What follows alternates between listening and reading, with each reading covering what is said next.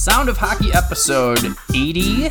We are calling this one the Kevin Weeks episode. I actually didn't know that he wore number 80. Is that true? Did we actually just make that up? John has verified that. Okay. Well, so he played for 7 different teams over 11 years, but he wore 80 on 4 of those teams. So he didn't exclusively wear 80, but wore 80 for sure. Wow. Confirmed. 80 episodes. That's something. We've had some bonus ones too, right? Yeah, we've had some bonus ones in there too. Very true.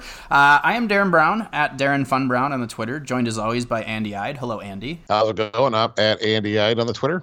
And John Barr. Hello, John. Hello, everyone. I'm NHL2 Seattle on Twitter. And we are coming to you from various socially distant locations across Seattle. At least 6 feet apart. Yes. Well, that's definitely true. John is at Bar Down Studios. I am at Chateau d'Eran. And Andy, where are you today? I'm on my quarantine couch. Okay. You're at the practice facility lookout. That's right. Yeah, I'm thinking that out. We do have a new review that we want to share. Skeptic Dan gives us a 5-star review. Uh-oh. Thank you for that, Skeptic Dan. No, 5-star review. It's very good. When you get 5 stars from a skeptic, that's saying a lot. That's right. Yeah, that's pretty solid. That's like a 10-star review. It's a welcome relief. These guys create a much-needed podcast at this time when the state of the world and some of the crummy behavior of owners toward their staff. It's a welcome relief to hear about why we love the game. Interviews with peripheral parrots of the game, like Jason Berger, equipment manager, bring us behind the scenes in a refreshing way. They have their finger on the pulse of junior hockey, what's happening in Seattle, and the entire NHL, so it's a comprehensive view of the whole sport. Their chemistry, even with their producer, is great. They are accessible, fun, informative, and their Foley work is amazing. Now, Foley work, I had to Google what that meant. That's like kind of like homemade sound effects, I guess. So, so there you go. Now, chemistry. Homemade? What does that mean? Chemistry with their producer.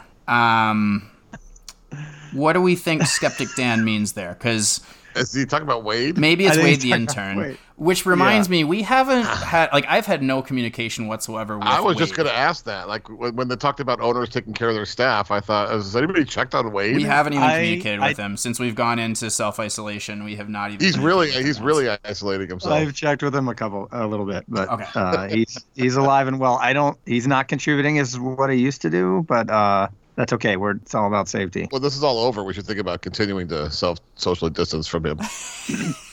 He's going to hear this.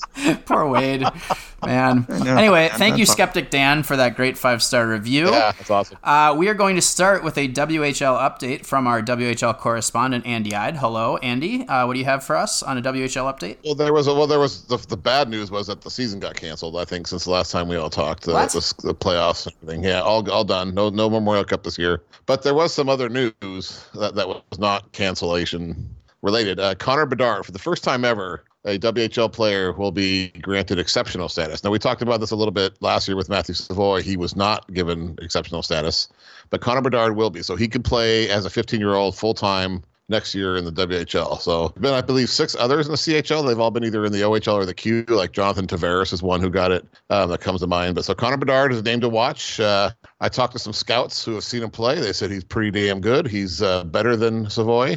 And he this last year at 14 was playing in an 18-year-old league, and he still put up like 80 points in 40 games. So that's pretty impressive. So it sounds like he's the real deal. I mean, I've never seen him play, so I won't profess that. But just what WHL scouts have told me who have seen him play, that he's pretty good. He's probably going to go first overall. The Regina Pats got the first pick via trade. So it wasn't their pick. It was originally Swift Current's pick, and then it went to Lethbridge, and then the Regina through trade. So be careful trading those first-round picks. You could miss out on an exceptional player. Man, that is crazy to think about. You imagine the incredible players that have gone through the WHL. They've never granted this status to anyone. Nope. So, I mean, it does kind of make you think, like, man, I need to get out and see this kid play whenever he rolls through Seattle or Everett, because it sounds like he's a pretty good player, apparently. Yeah, unfortunately for us, though, he won't be here next year because the U.S. teams are going to go out there to Regina, but then the following year after that, a 16-year-old, you'll see him. Okay, so mark your calendar. Yes. Savoy, where does he play again? Winnipeg. So he's not coming out either, right? Or are they going to switch? No, because Winnipeg was here this year, but he wasn't with them. And so, so I'll have to wait a year on him too. Now, you could, if you really want to go see Bedard this year, I believe that he will go to Vancouver. So you could go up to Langley and see him. I don't don't need to see a 15-year-old player. But just throwing it out there. And the other thing from the WHL, I know that they did their U.S. prospect draft. That was the first time that they've done that, right? Yep, and we've talked a little bit before. There's an initiative with the WHL to get more U.S.-born players in the league, and so this is part of that. We had the Challenge Cup in Kent in February, and this draft was another part of that. So 2-round draft, so 44 players chosen. There were 2 Washington State guys picked. California, though, had the most, 18 players from California.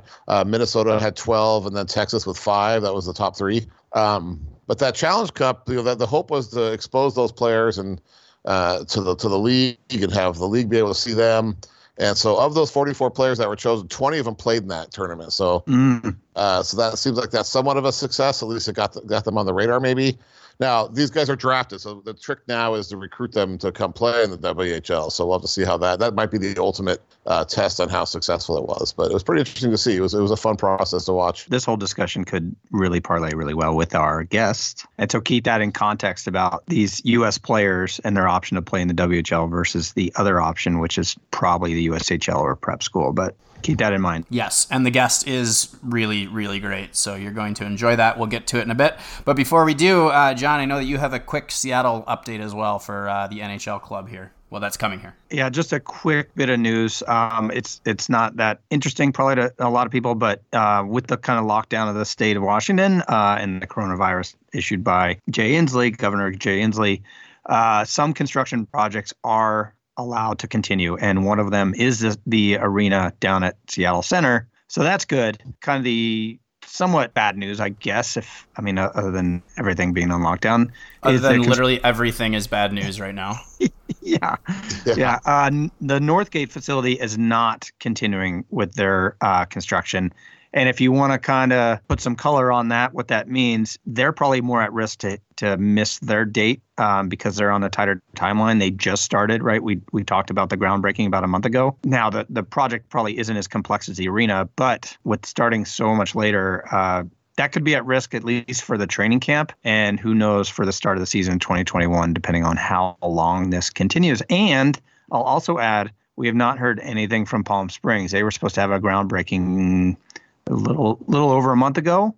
And the word around the campfire was that was still on track. There was just some last minute things that they needed to do, but we haven't heard anything. And I don't know what construction is like down there, but that is probably another risk factor. Now, there's mitigations for all these risks, so don't freak out about any of it other than probably the arena itself is probably the one that really can't slip. Yeah, I was worried about the arena because initially the governor's office was saying that one didn't count as an essential project. But then a couple of days later, they clarified that because that roof has to be reattached, that they were allowed to move forward with the project. So it looked dicey there for a couple of days. It's really weird because there's construction going around my house right now all over. Nobody's pausing there. So I don't know. I mean, it could be a manpower, like a certain amount of people that make it shut down. There was something to do with housing in the declaration, where if you're producing housing, it's okay to continue. But I'm guessing that's why that's being allowed to continue. All right. That's fair. Anyway, I don't want to talk about it anymore. Let's talk hockey. I'm happy that they're moving forward with the building. I hope that everyone working there is obviously staying safe and keeping distance from each other. Definitely. And, doing what needs to happen there. But yeah, I agree. Good news that they're continuing. Hopefully that means that everything with the team stays on track, even though this, our world is on pause right now. But let's get to our interview. This might be one of my favorite interviews it is one of my favorite interviews we've ever done with Ryan Hardy from the USHL's Chicago Steel. He's the general manager there, and man, he's an electric factory. Yeah, and I've got to know Ryan quite a bit. This was a treat. I could talk hockey with him forever. Really enjoy it because it was a lot of fun. Especially for those of us who are used to the WHL here, it's interesting to hear the USHL perspective. There's a lot of similarities from what I got from this interview. Here it is, Ryan Hardy of the Chicago Steel. I can make your hands clap. Said I can make your hands clap. We now welcome on to Sound of Hockey a very special guest. Feels like it's been a long time coming for getting this person on the show, and we are pretty excited to have him on. He's the general manager of the USHL's Chicago Steel, Mr. Ryan Hardy. Ryan, welcome to Sound of Hockey. Yeah, thanks for having me on, guys. We're going to dive right into it with a pretty hard-hitting question here. I was monitoring your Twitter yesterday. Did you get in trouble? No, I wouldn't call it trouble. We have... So with our league, they have a couple rules where you're not allowed to announce your tryout camp dates or invite people prior to the draft. So I thought I would try to circumvent that by building a list, which, didn't violate. It apparently upset some people. So I had to retract my request, but my email was pretty full. So yeah, I think you weren't really inviting people, but you were like inviting people to invite themselves. So, I liked it. I thought it was creative. But anyway, just thought that was interesting that happened yesterday. So you've been very active on Twitter, so that's been fun to watch during this time of self-isolation. One other question for you here before we get into the real nitty-gritty. When you were out at the Seattle Hockey Analytics Conference, we had an episode in which I was slightly overserved from a trip to the Angry Beaver. Will you confirm or deny that you were responsible for me being overserved? No, I will not confirm or deny. I was trying to facilitate conversation among all of the analytics conference participants so that I could learn the most amount that I could. And, what consenting adults did is certainly their business. I don't know that I dare any. All I know is that every time I turned my head to the right and then turned it back to the middle, there was a new pitcher of beer directly in front of me, and I feel like you were the one that was putting them there. But anyway, I digress. Let's talk about the USHL. Now, our listeners out here in the Seattle area may not be super familiar with the USHL and how it works. They do definitely know the WHL and the CHL pretty well, but we wanted to kind of ask you about what some of the kind of nuances are and differences between the Canadian Hockey League and what you would see in the USHL where you work. Yeah, I think there are some similarities in that the range of age of the player is the same. Outside of your Bedard example from the other day, everyone is generally 16 to 21 years old. And we all have, overage restrictions and import restrictions and things like that. The biggest difference would be that players in our league, the overwhelming majority of them will go on to play Division I college hockey. So where the Western Hockey League or, its partners in the Ontario League or the Quebec League, you lose that NCAA eligibility. Our league, maintains that eligibility. And then, some other differences I think are like in the Western Hockey League, for example, you have first round NHL draft picks that don't make their NHL club and they're back in the league the following year. Whereas in our league, anytime we have a first, second round draft pick, we're almost always off to college, the year after. So we're kind of a partner with the NCAA. That's not to say that we have some players that played professionally in Europe. We have some players that played major junior, and came down. But the overwhelming majority of our players, their goal is to play Division I college hockey. And then, just like players in the Western Hockey League, they have a dream of playing the National Hockey League. So there's a lot of similarities. It's more similar than different. But certainly, our guys maintain their NCAA eligibility. One rule that I happen to like is that the parents can veto trades, which is crazy here when you think, a 16-year-old kid can be playing for Seattle and he might be local to the area and then they ship him off to Brandon, and that to me is kind of this hidden benefit of probably playing in the USHL as far as the families go. Do you think that's an advantage you have over there? Yeah, I think that's an unbelievable rule. Like, I think if you commit, so our rule, the way it's written is any player in high school, his parents essentially, like you said, are able to veto a trade. So a high school player has a built-in no trade clause. And then, if the player doesn't like his situation there, certainly they can request a trade like anywhere else. Generally speaking, work to accommodate that. So yeah, that is a thing. I think that, whether it's the Western League or our league, junior hockey is a business and it's very difficult at times to operate a business where your product is young people that are in a very formative time of their life, and academics are obviously a big part of what they're doing. So I think that's a great rule, that our league has, and it kind of puts people at ease. Okay, I'm sending my son here for a year, and I know where he's going to be. And when those trades come up, do you have to go to the parents first, or how does that work? Do you say, hey, we're thinking of trading your kid, or we have a trade? What do you guys think of it? Yeah, so I can only speak for our organization. I believe that if I meet with a family in the summer of a high school player and offer that player a spot on our team, I won't trade him.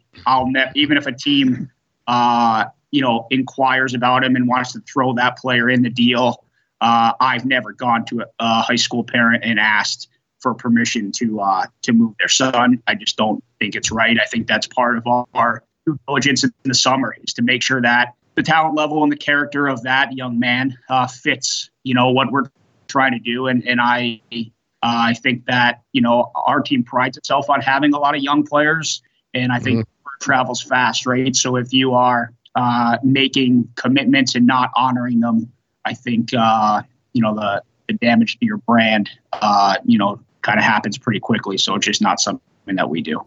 So how does this league, the USHL, because we hear a little about the BCHL out here, how do you think that compares? I do think there are some similarities. Like, the premise is really the same, of, those in the Canadian Junior A leagues are wanting to maintain NCAA eligibility for the players. It's a slippery slope for me to comment on which is better, so I'll just leave that to do their own due diligence. And I think that it's important for families too. Whether I always get a kick out of, when kids say, I want to play in the Dub, or I want to play in the O, or I want to play in the USHL or the BCHL. And I'm like, well, the discrepancy between an elite run program in the Western Hockey League and a poorly run program is enormous, and it's the same in every league. So, I think it's for families of young players, just important to do your homework on where you're going and the people that you're going to get involved with, and make sure that, what they're saying that they're going to do, they actually have a track record of doing. So walk us through, what's the life cycle of a USHL player in terms of their time with you? You start talking to them at what age? How long do they stick around? And I guess what are you looking for when you bring them in too? Yeah, so I would say just kind of building off the Western League. So they have a Bantam draft. We don't have a Bantam draft. We have a midget draft. So we're 1 year behind when we start drafting. And then our league actually has 2 drafts. We have phase 1, which is this year will be all 2004 born players. So, players in their first year of junior hockey eligibility.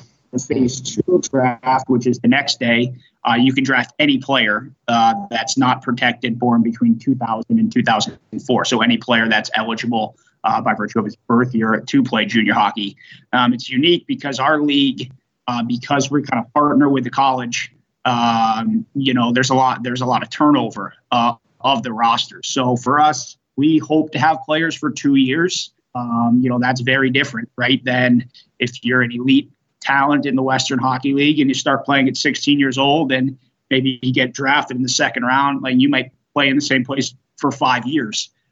Whereas for us, the longest any player would play on our team is 3 years. And for the high end players, they'll play for 2 and then they're off to college. So that's kind of how that works. And then our league is, there's not a ton of young players in the league. So, even the teams that are friendly to the young player will only have 2 or 3 16-year-olds on the team at a time.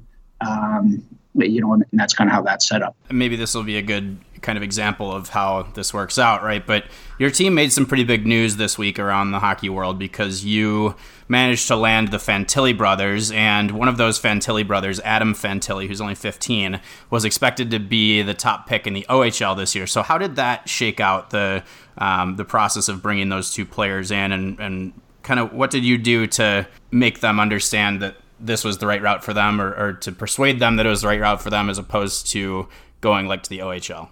Yeah, so Luca Fantilli is a defenseman. He's a late 02. We actually drafted him last year. So complete in the phase 2 draft. So we had owned his rights, and his dream was always to go and play for the University of Michigan, which is now where he's committed. So he's kind of on track to do that.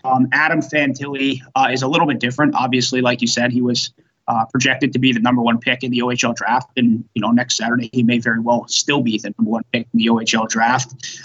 He's a late 04, so he's 3 years away. Kind of how it came about was we have a player on our team currently. It's probably a name that people in Seattle may want to remember.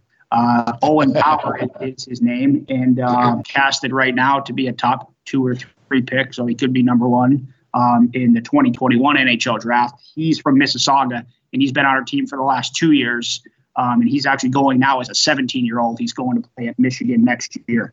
So Owen Power kind of, came here, and I guess for us, we were able to prove that we could take an elite player out of Toronto and help facilitate development in his game. And then in our program, we also have 2 guys in player development, in Daryl Belfry and Adam Nicholas, that actually also work for the Toronto Maple Leafs as player development consultants. And coincidentally, our head coach, who left in the middle of the season, Greg Moore, he left our team to go and be the head coach of the Toronto Marlies. So we have a lot of connectivity to that market, and we've had success with players in that market. So it was a kind of year-long recruiting process of Adam. And then, the secondary part of it is there is from a player's perspective, when you go and play major junior, you give away a lot of leverage, right? So if you sign and play, in Adam's case, as a late 04, if he were to go to the OHL this season, he's 3 years in the same spot before he even gets drafted, and maybe is back. For an elite player, 4 years in the same league, where you're getting older and more mature, but the players are generally staying the same age, right? Because Robbie runs its course. And then we also leverage, a kind of, I don't know if it's a loophole, but the language in the NHL collective bargaining agreement that if those players, even first round picks, are drafted and don't play in the NHL, they can't go and play in the American Hockey League. They have to go back to play, for their team in the Canadian Hockey League. So we just pitch it as, all right, well, come here for a year. One, that doesn't close off any of your options. If the OHL is your dream, you can still go and do that. Our belief is that he's going to love it and be like, all right, I want to stay here. And then, he'll have the ability to accelerate his academics, where he can, similar to Owen, go to the NCAA in his draft year. And then he can decide, at that point, okay, I want to stay in the NCAA one more year. Or he maybe makes his NHL team, he signs his contracts and want to play in the NHL, or he can go to the American Hockey League. So it just gives players a lot of flexibility and a lot of leverage.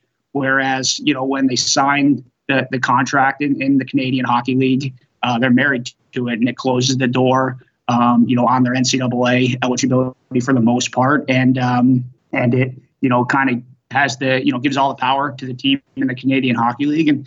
And I certainly, I think leagues in the Canadian Hockey League are amazing, and the product that they have is awesome. And it's a great league. So I certainly am in no way, trying to disparage that. There are some significant advantages from a player's perspective. So I want to back up, kind of talk about your journey a bit. You started out coaching at Sacred Heart. Can you tell me how that opportunity came about, and then what that experience was like? Yeah, I kind of have a, unique journey, just in that I didn't play college hockey or pro hockey. So, when I started out, I really had nothing, to leverage, and just, was starting at the ground floor. So I was actually a student at Sacred Heart, and I had known the head coach, since I was a teenager, and we had a mutual friend. So I, asked my mutual friend, really more of a mentor, this guy, Dave Gregory, who he lived in my town. He actually coached my younger brother in youth football.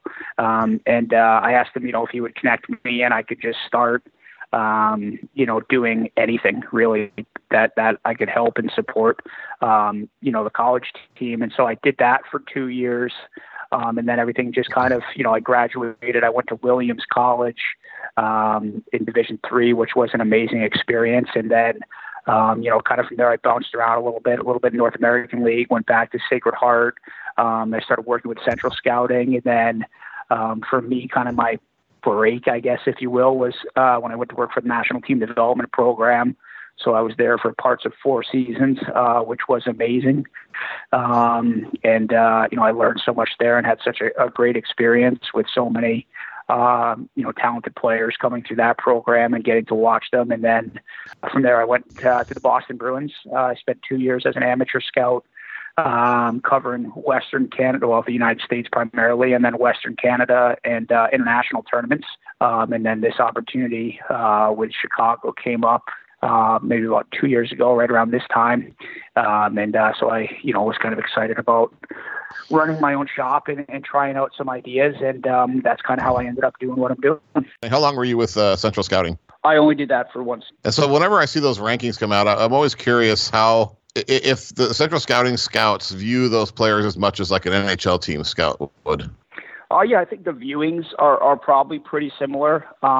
Like Central Scouting has, I don't know what the number is of full-time guys. Let's call it 8 or 9, all around the world, mostly in North America. And then they have local regional guys that take care of, obviously a smaller area. And then, one thing they do that I really like is they obviously they run the NHL Combine, but they also weigh and measure the kids. So they verify all of that information to be accurate, which is, a big deal when the team lists a guy who's 5'11" at 6'2". I think for NHL teams, it's nice to get, accurate information there. And then they also disseminate questionnaires to every player. So, and that all goes into a database that they have that everyone can access. So there's a lot of things that Central Scouting provides on top of just the player evaluation, the list. And the list is I often wonder if the value of the list from an NHL's perspective is just to get people talking about the list. It drives so much interest in the draft and everyone, whether it's Central Scouting or anyone that has a private list or whatever on Twitter. I think it's so funny when a guy will have a player say 30th and another guy 37th, and people are fighting to the death about how they have those 2 players 7 spots are wrong, in the wrong. So it's great, the discourse that it starts. And, but yeah, that's kind of how that works. So interesting. So do you ever miss coaching? Cause you've kind of been on this path outside of coaching for a while now. Is there aspects you miss? Do you ever think you could go back to coaching, or is that something that you feel that you've already done and kind of moving on to different things? Yeah, no, the parts of coaching that I love are, like anything, I love the competition. I think it's just nice a couple of times a week to get the juices flowing and get to compete. But the things in coaching that I really love were kind of the human connection with the players and, trying to help them pull out the best inside of themselves. And kind of in this role, I'm probably more involved with the players on a daily basis than a traditional general manager would be. In our organization, our coaches are, and everyone, just the culture that we have, it's to value the player. But our coaches have great relationship with the kids. But I spend a lot of time with them, even through a mentorship perspective, or even just making jokes with them and hanging out. I think our environment is a really authentic one, and we don't, pretend like us in management or our coaches are, way up here on the totem pole, and the players are just there to, amuse us. We're very much for them and kind of in the battle with them. So I get to still do that in my role. And then, the coaches that we have, the guys we have in player development, the guys we have in sports performance, the men and women in analytics and in scouting, they're really good at what they do. And for the coaches, they're better at what they do than I would be at their jobs, and I think that I'm able to recognize that for our operation to work as smoothly as it does. I'm best suited in the role that I am and identifying and hiring the very talented people to do those jobs. So I guess the short version is I get to do my favorite parts still in the role that I have, and the other things I'm not as good at or don't like to do, I get to hire someone to do those things. So it's kind of the best of both worlds. And you mentioned you spent time with the National Development Program. That feels like for American-born players, that's kind of the epitome of where you want to be. Is that a true assessment? If you're an American-born player, that's where you want to end up playing?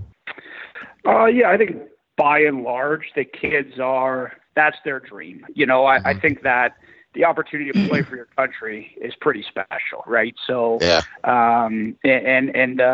the history of players, that have come through that program, and the impact that they're currently making in the National Hockey League is pretty substantial. And for our program in Chicago, there's probably a lot of things that we took from that program, and applied in our thing. And then, we're able to look at some other things that we wanted to evolve and grow. And our hope is that, kind of everybody in our league will do that. And another thing that's been pretty cool is it's hard for the other teams in our league because we're competing against them. So they're not that interested in calling up and sharing ideas. But we've had a lot of teams in the Ontario Hockey League and across Canada. It's actually kind of what we're doing is actually, I think, more interesting to people in Canada than it is in the United States. And so it'll be interesting to see if we start to see more of a shift towards individual player development and marrying player development, with the team concepts, which is, very much what we're trying to do. Who were some of the players that you personally recruited to the development team when you were there?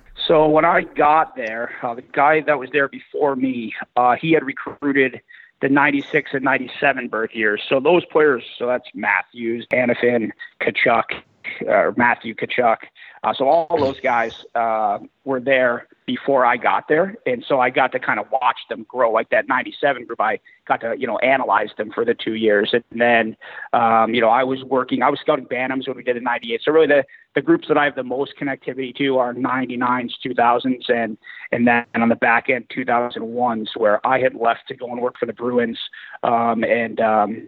Jeremiah Crow took over in my position. He was kind of my partner before, and I stayed on to help him in a way. But yeah, so that would be kind of my window. So the players that people would know would be Quinn Hughes, Brady Tkachuk, those type guys were the guys that I knew coming through the program and started scouting them at 14 years old. So you go into, I assume, at least the home rink, maybe the home of a Brady Tkachuk, a Quinn Hughes. How does that process shake out? Like how do you initiate that contact? What happens during that process? Yeah, I mean, Brady Tkachuk obviously his brother was in the program, so that was, a kind of easy. I think the important thing when you have brothers that play is to make sure that Brady, was not treated as Matthew's brother, but, got his own separate recruiting process. So kind of how it works is, and it's the similar process for us when you're scouting bantams or midgets. Like tournaments are probably where you get the most bang for your buck.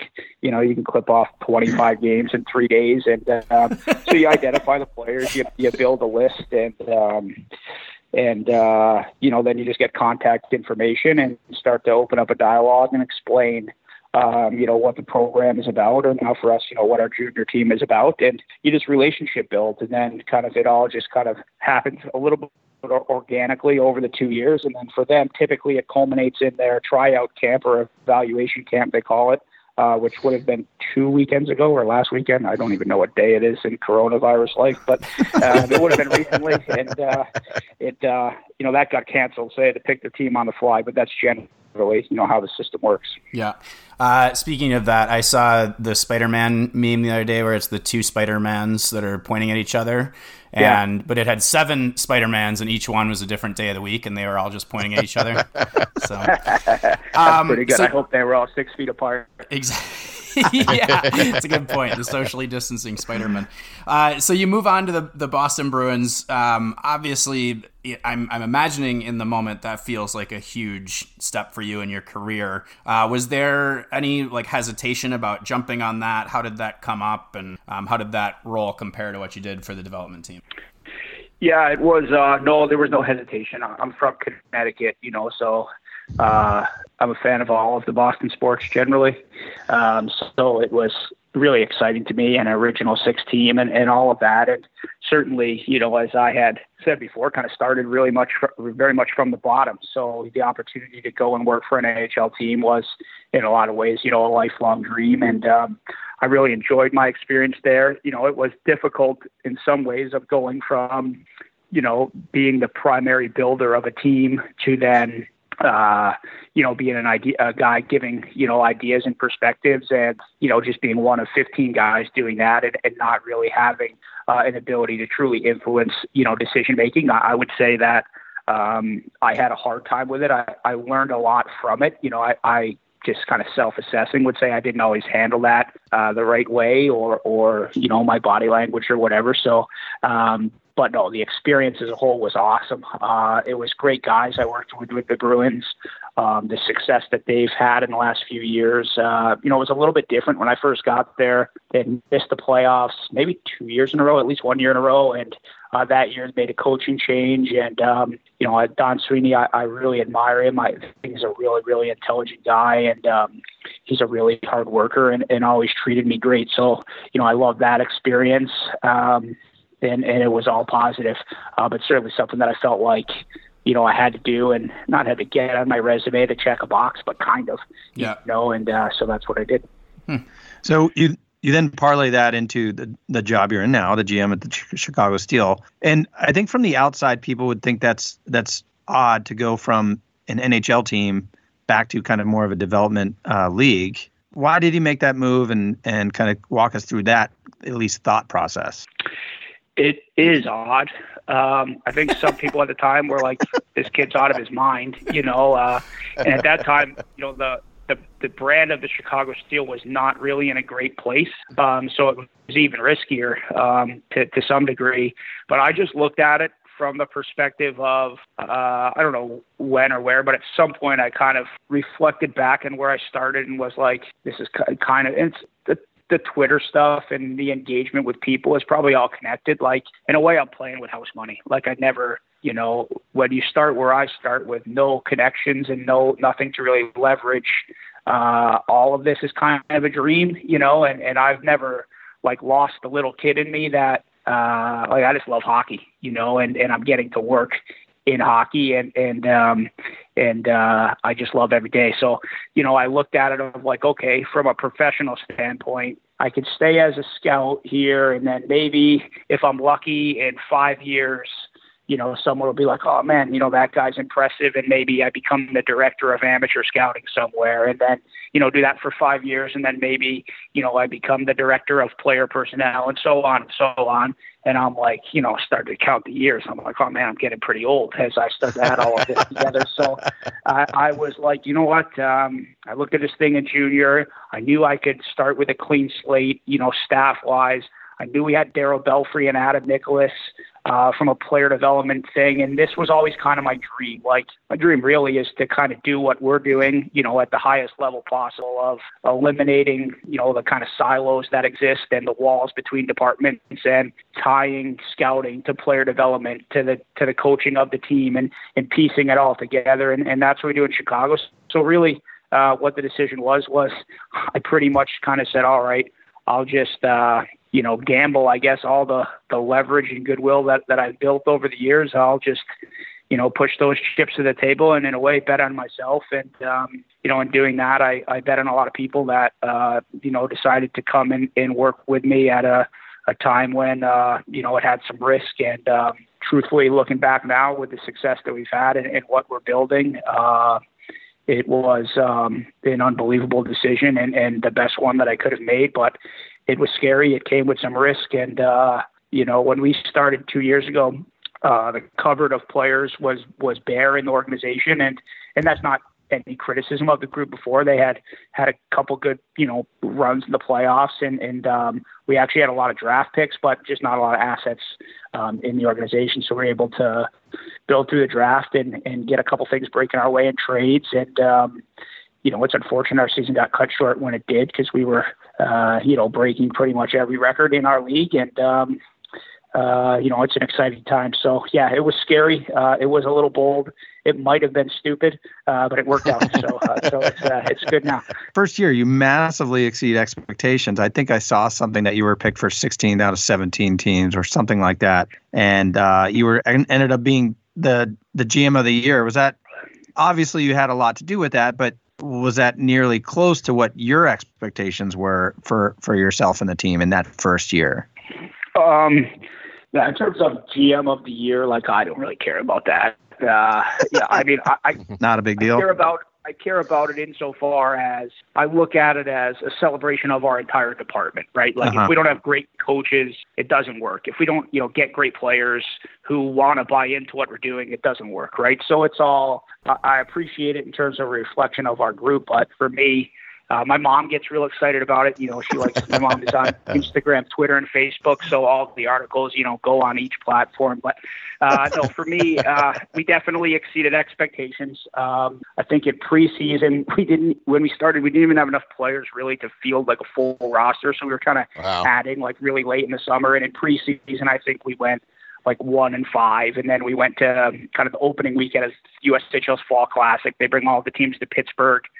We got run out of the building there 10-5 on the second game. The night before, we're up, I think 4-2 with like 2.5 to play, and we lost 5-4 in overtime. So that was a tough start. And then we just kind of started to build and started to gain momentum, and we had young players, and they started to grow. We could start to feel kind of around January, February, like, all right, this is coming together. Like we might have a shot. But in terms of like we lost in the final, we never could have imagined. We just wanted to get to the playoffs and build for this season and, have the franchise set up to be sustainable, long term. Like we never want to be one of these teams that goes and wins the championship, but at the cost is of the next 4 years. We want to compete for the championship every year and be reloading.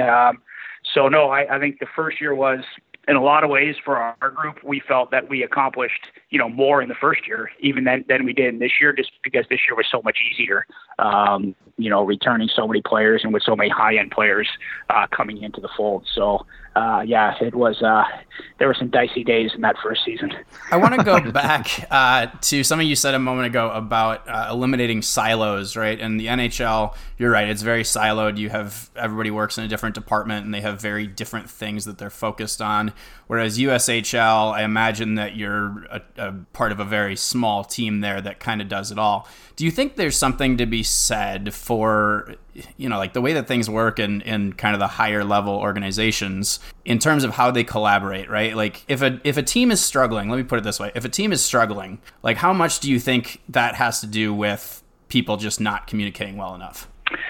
I think it's huge. I mean, really, the genesis of what we're doing is really rooted from that. Like, I would kind of study different NHL organizations, and I would talk to guys. Like, the way I look at it is you kind of have in hockey operations, obviously, in the entire, deal with marketing and tickets and all of that stuff, sponsorship. Like, there's so many others. But just in terms of hockey operations, you kind of have your assembly line with scouting and player evaluation.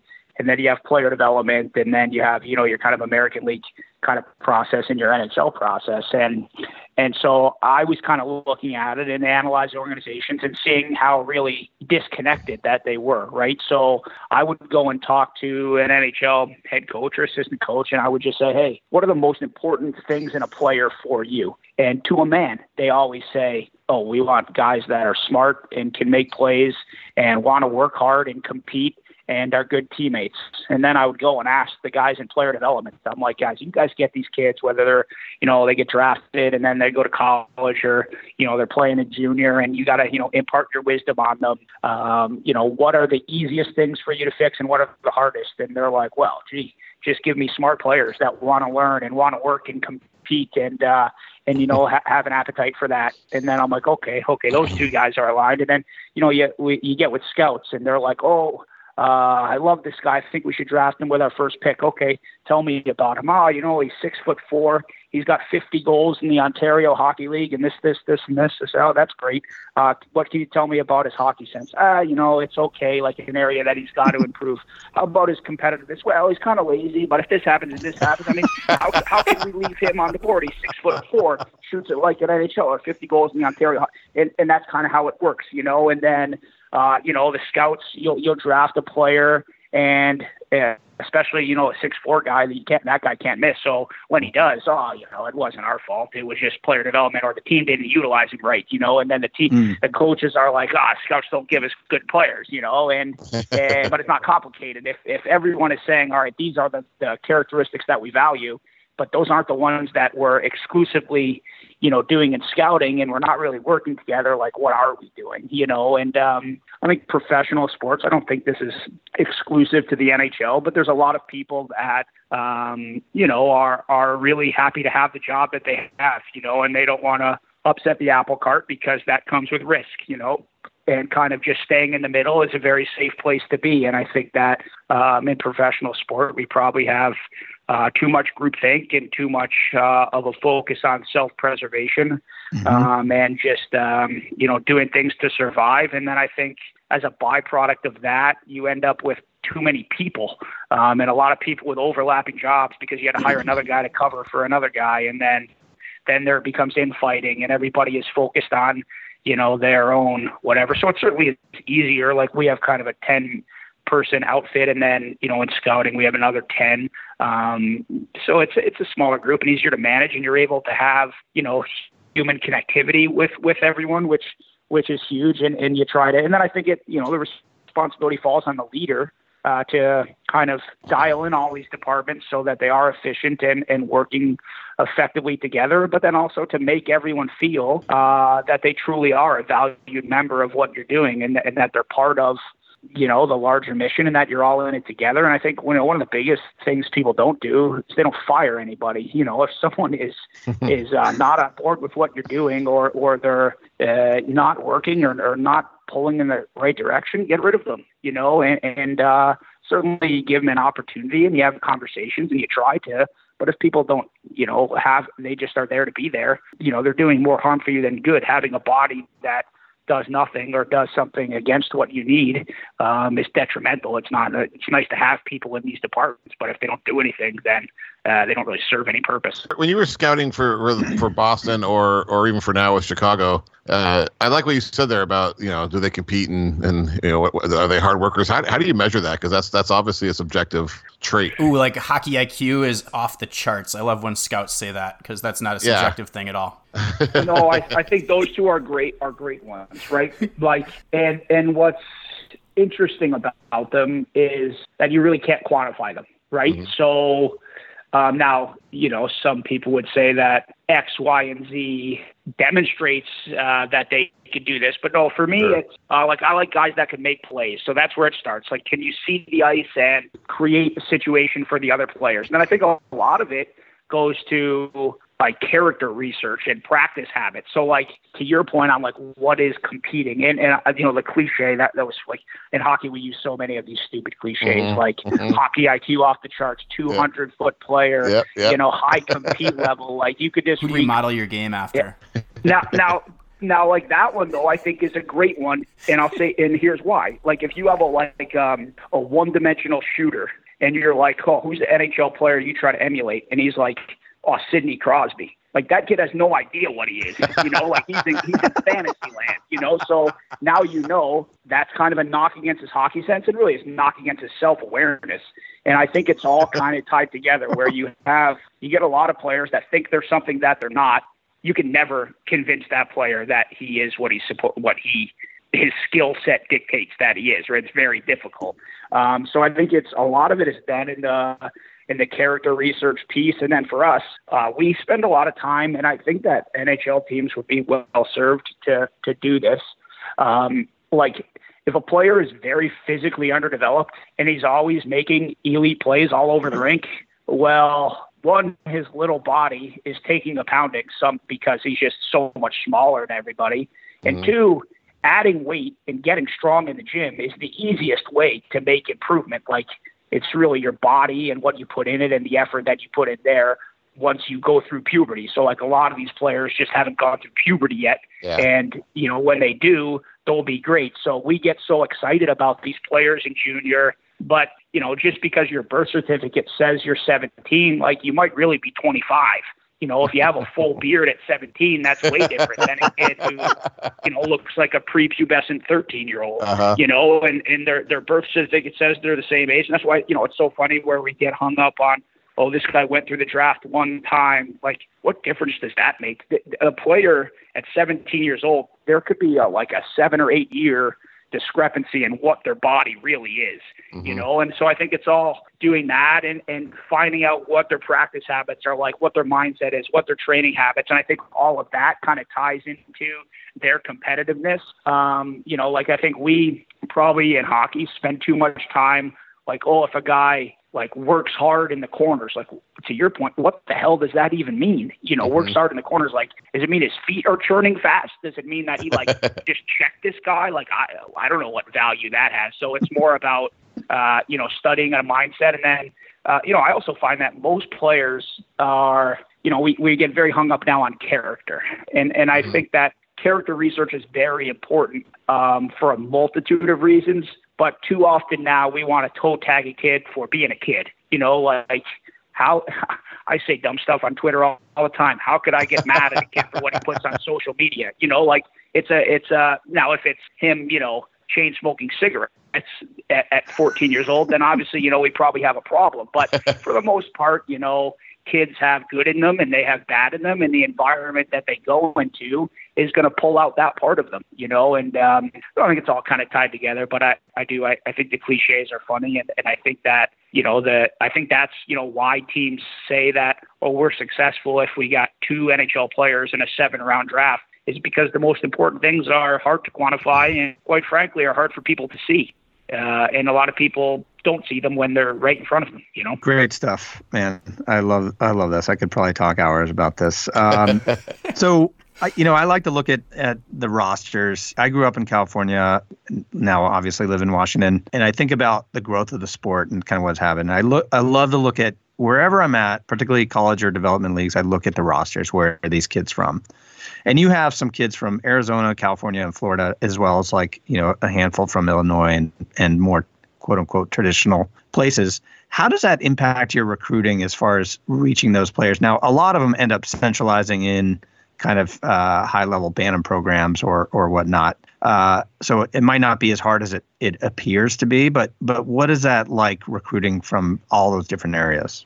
Yeah, I think you're bang on. It's not as hard as it really seems. Like, it's not like the kids in California, you know, I had to go and watch them play in Manhattan Beach to find them. You know, one was at Shattuck and one was at Westminster out east, you know. So we traditionally scout. And then the Arizona kids, they play in a league called the Tier 1 Elite League. So a lot of which is the LA Junior Kings are in there, Anaheim is in there, San Jose is in there, Dallas is in there, Colorado Thunderbirds. So all of the teams in the West, they generally come to the middle for tournaments. So we get to see them, you know, in that environment. And then, you know, Minnesota and New England, and this is just speaking about the United States, but Minnesota and New England are, you know, more difficult to evaluate because there's so many teams and they're so spread out, and the players, you know, aren't concentrated on, like, if you're a top player in Arizona, it's more probable than not that you're playing for the Phoenix Junior Coyotes, you know, and if you're a top player in LA, you're playing for Anaheim or you're playing for LA, you know, that's just what you're doing. So,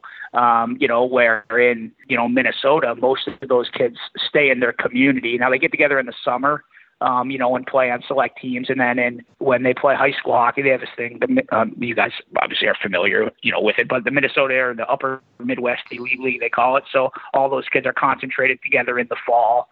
And then we have national camps in the summer for 15, 16, and 17. So you kind of get your leads there and you kind of know. And then, not that we get too hung up on it, but like the My Hockey rankings, you know, you kind of go through those. And all right, if I've seen the top 25 kids or 25 teams in that, I've seen most of the high-end players, you know, and then let's call it, you've seen 80 versus 90% of the high-end players in those 25 teams, and then you just kind of branch out from there and try to cover it all. But it's certainly, you know, scouting 15-year-olds is very much an inexact science, especially, you know, with the geography. And some teams have philosophies on it. They stay with heavy Midwest kids or, you know, whatever the case may be. We don't have any of that.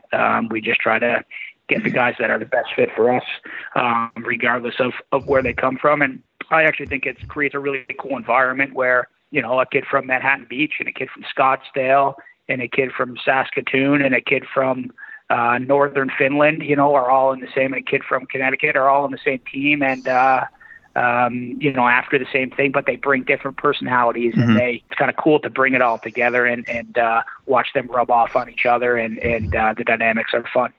How many scouts would you say the general USHL team employs?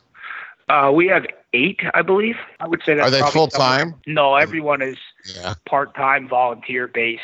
It's very last year we didn't have a big scouting department at all, and I kind of looked at it as an area. The guy Tristan Musser, he speaks back to what we were talking about before of kind of breaking down silos between departments. But he works so our player development stuff is contracted through Daryl Belfry and his company Belfry Hockey. So Tristan's job, about 75% of his salary is paid through that agreement that we have with Belfry. And then, we kick in the other 25% through the team to do scouting. So he has a hybrid job where Monday to Thursday, he does player development with the kids, either at small group sessions or during practice. Like he buzzes around with an iPad, and then he'll pull a guy out of line and pull the last clip back of his last rep. And then he can do a lot of things with it. So he does that Monday to Thursday, and then he goes out and leads our scouting efforts on the weekend, and he oversees the scouting department. So, we kind of have tied player development to scouting naturally in that way. And so he's a full-time guy who oversees it all. But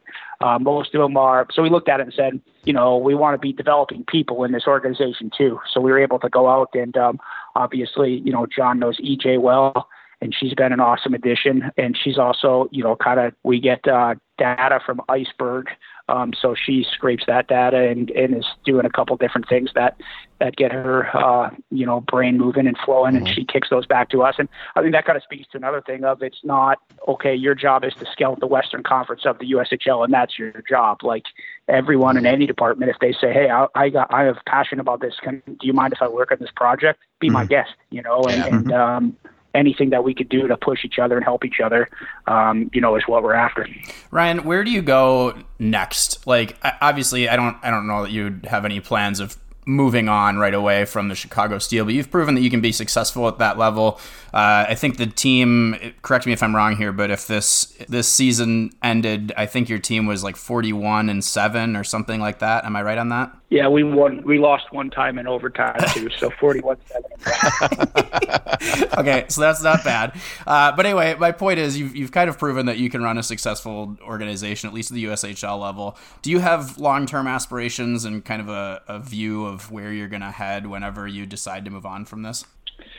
Yeah, I mean, obviously that's why I came here, right? Like we talked about before, like I wanted to prove that I can get with people and create a hockey organization that, was built this way. And I truly believe, like, if I'm building an American Hockey League team where I have to develop players for the NHL, like stealing our model is probably the best in the world, like just being frank about it, for developing players. So, I think that teams are looking at that, and that's pretty attractive. John and I were talking when we were in Boston a couple weeks back. Like I'm not going to go just to go. Like I love what I'm doing. I think that this probably goes across any industry. It's very rare that you get to work in a very efficient and effective environment alongside people that you love hanging out with and that you have a tremendous passion for, right? So I think that for us in sport, too often we could just be in a rush to get to the next level or do the next thing. And when you have something special like we do, you take it for granted or don't cherish it for what it is. So I'm not in a hurry to go, but I'm sure that, once the American League season gets canceled, that the phone will start ringing and people will start, reaching out about that. And I'll just go case by case. And if it's something that I think that we could really build something, I'll go. But I'm not going to go just to go. So that's kind of how I'm looking at it. And, I certainly have a great deal of pride in what we've been able to build here. And I think that, there's no doubt in my mind that I could take it and do it at a higher level if that opportunity comes, with the right situation, the right people. But again, also, don't want to ever lose sight of the fact that I love what I'm doing and I love the people I'm doing it with. And I'm so excited about our team. Next year we got some incredible players. So, not in a rush at all. If you look around the room of your peers, right, all the GMs and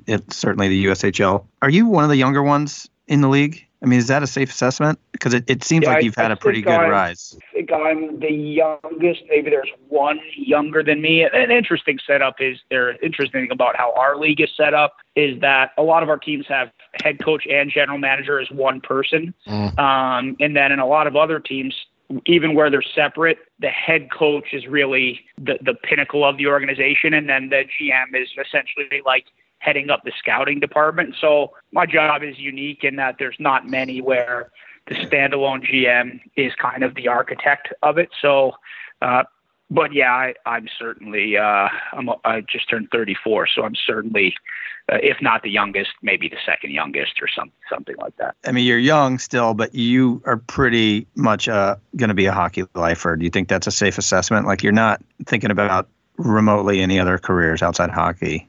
I mean, have you ever thought about it since graduating Sacred Heart? No, I love this. Like, I was so fortunate.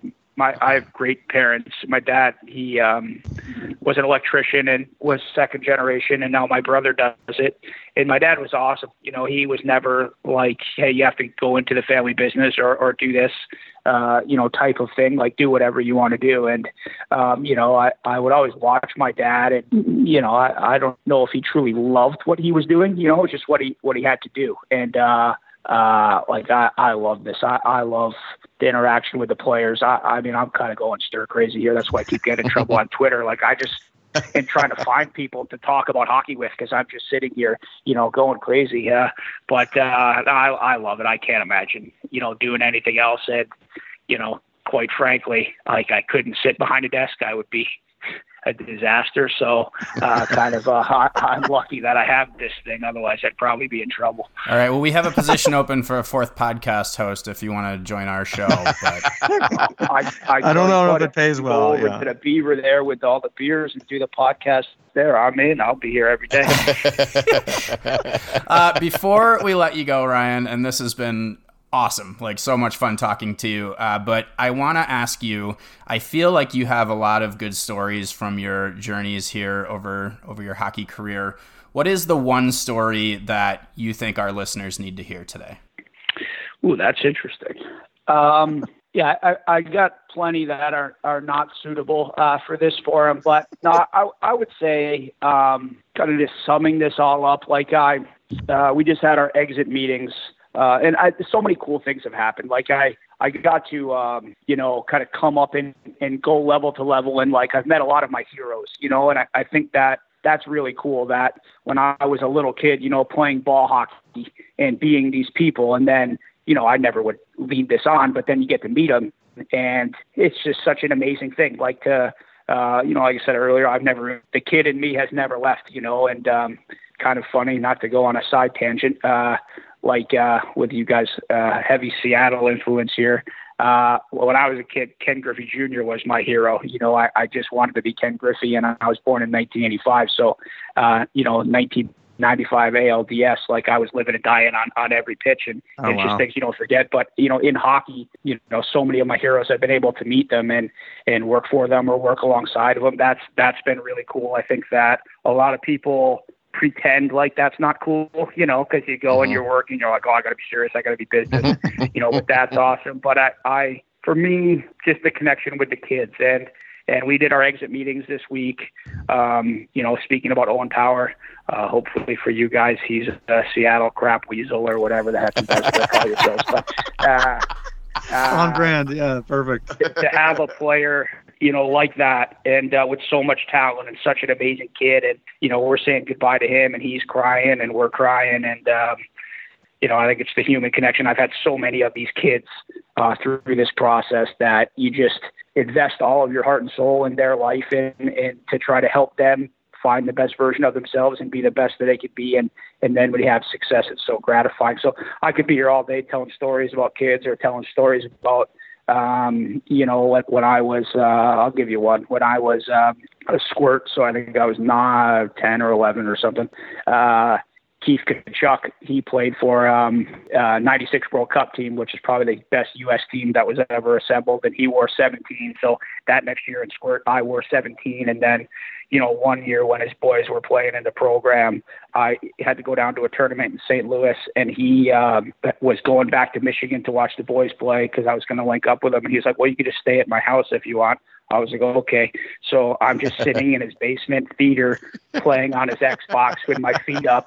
And I'm like, wow, this is kind of hilarious, So, things like that happen are so cool. But it's been an awesome journey. I'm so excited about, what's to come in Chicago and certainly, for me personally, what's more likely than not to come, here in the next decade or so. So it's just an awesome thing. And I've been so blessed. All right. Well, Ryan, this has been amazing. We hope that you stay safe, that you continue to wash your hands and practice social distancing. And we hope to have you back on the podcast soon because this has been a lot of fun. We really, really appreciate it. Yeah. Thanks, Ryan. Thank you, guys. Obviously, John and I have spent some good time together on the Hockey Analytics Conference circuit as outsiders of the not as smart as the rest of the group. But it was this has been a privilege. It's been fun, and anything I can do, you guys just let me know. All right. Thank you again to Ryan. That was just awesome. So go find him on Twitter. He's been arguing with people and stuff and providing some entertainment on social media. If you ever find him in a bar, go talk to him. Yeah, sit down next to him. Take care of you. Yeah, he will buy you 6 pitchers of beer, and he will tell you some great stories in the process. So, but thank you again. That was really great. We're gonna move on now to our segments, and our first segment is everyone's favorite segment, which of course is Goalie Gear Corner. Our Goalie Gear Corner this week is literally a corner of goalie gear. Brian Elliott of the Philadelphia Flyers. Somebody called him out, and I don't even know who it was. I think it was like maybe Goalie Magazine or In Goal Magazine to talk about his mask that had the Philadelphia Eagles logo on it that he wore at one of the Stadium Series games. It was basically just an orange mask, but it had the Eagles wings on top. It was pretty cool. And somebody mentioned it on Twitter, and he said, oh, you mean this one? And he put it on and took a picture of it. But in the background was like his TV setup, and he has all these built-in shelves with probably 20 masks on it, and it's all his masks that he's worn throughout the years. And I just thought it's something that I need to aspire to. So I need to start buying like a mask a year now, which is going to be a very expensive hobby. But it was outstanding. I thought it was so cool, and I needed to just kind of call that out. On that topic, by the way, I have some breaking news that I need to share with you and with the listeners. Do we have a breaking news sound effect? We don't. If you could just do some Foley work right now, please, Andy. Now breaking news with Darren. I don't know. No, we need something like just thank you. Yeah. Dateline Seattle. Is that during self-isolation, I decided that I wanted to learn a new skill because there's not a lot that you get to, go out and do. So the new skill that I'm working on is video editing and video production. So I'm going to start doing some little short videos. I don't really know where I'm going to put them yet, if I'm going to put them on Twitter or start a YouTube channel or what, but they're going to be like supplements to the podcast. So just keep an eye out for those. I think the first one I'm going to do this week, and it will be a video Goalie Gear Corner of my own mask. So it's going to be similar to Ryan's interview. It's going to be electric, as you can certainly imagine. Sounds amazing. I'm on the edge of my couch, my quarantine couch right now. No, I mean, I think it'll be a fun thing. I'm hoping that you guys will. Hopefully, you do interviews of goalies too. That would be great. Yeah. But give some feedback on it. I'm very interested to just learn this new thing, and it seems like I have the time to do it now. So, anyway, that's my breaking news. That's Goalie Gear Corner. We now move on to our weekly one-timers. Our first weekly one-timer. Excellent Foley work, John. Bauer, the equipment maker, is transitioning its manufacturing, and I think this is really cool. And it actually, cool. They're not the only ones doing it, but they have decided to start making face shields for medical workers. And I'm sure you've seen pictures of these online. They're exactly what you'd imagine. They're a big plastic piece of, whatever clear, whatever that's made out of. But then at the top, it's got the Bauer logo. And so apparently Brian's, and Andy, I know you're a big fan of Brian's. I love me some Brian's. Goalie equipment. Yep. They're also making like gowns and masks and things. So pretty cool to see. Just awesome that, a hockey company can transition itself like that. Imagine my excitement. I saw that tweet, but it was from the NHL.com tweeted the story out, and it just had their tag, which is goalies only. I didn't know what that was. Right. So I clicked on it, and then when it comes up, it's Brian's. I'm like, oh my God, it's Brian's. And so I got all excited. Yeah. Big moment for Andy. You got to reach for excitement during these days of the pen. Slow day on the internet, huh? Yeah. No, but I think that's just so cool that they're doing that. Very cool. And it was really taking cool. it one step further, Bauer actually has shared their designs publicly so that other companies can do the same thing. Awesome. Because they figured out how to do it. Obviously, they're able to produce, I don't know, I think they said like 100,000 or something like that in a couple weeks. I believe both those companies have also, while doing that, have shut down their production of other gear. So they're just focusing on this right now. Yeah, well, I don't think there's a ton of demand for hockey equipment right now. So exactly. Good on them. Our next weekly one-timer, and this is also our final weekly one-timer, Trevor Zegras has signed with the Anaheim Ducks. So we've talked about Zegras a bit. He was drafted first round last year at the draft we were at, and part of the NTDP group. National Team Development Program. No, it's National Development Team Program. NDTP. Okay, we're going to Google this. Oh, boy. National Team Development Program. I'm right. NTDP? Yeah. Okay. Talk about riveting podcast. Yeah, I mean, this is the pinnacle. Yeah. This is going in our 10-year anniversary highlight reel. That's right. He was part of that NTTB group that got drafted last year in the draft that we were at. Carry on. We know what you mean. Carry on. But Zegras was the guy that I saw actually at Boston University about a month ago. One of the games I checked out, and I was talking about him looking pretty elite compared to everybody else. And so he also had this epic World Junior tournament. So we've talked about him quite a bit. But I don't know if he'll play with Anaheim next year, but he'll definitely be in their system, obviously, and probably play in the AHL and maybe get a couple games. But he's part of that next U.S. group that's going to kind of make a wave in the NHL in the coming years. All right, that wraps up this week's weekly one-timers. Whoopsh. And it also wraps up episode 80 of Sound of Hockey. Thank you again to Ryan Hardy for that fantastic interview. Hope you all subscribe on Spotify, subscribe on Stitcher, subscribe on iTunes. Thank you, Skeptic Dan, for the great 5-star review. We hope that you too, listening at home, will leave us a 5-star review and we'll read it for our next episode. Stay safe out there, wash your hands, stay distant. We'll talk to you very soon. Cheers. Somebody save your soul, 'cause you've been sinning in the city. I know too many troubles, all these lovers got you losing control. You like a drug to me, a luxury, my sugar and gold. I want the good life every good night, you're a high one to hold. 'Cause you don't even know, I can make your hands clap.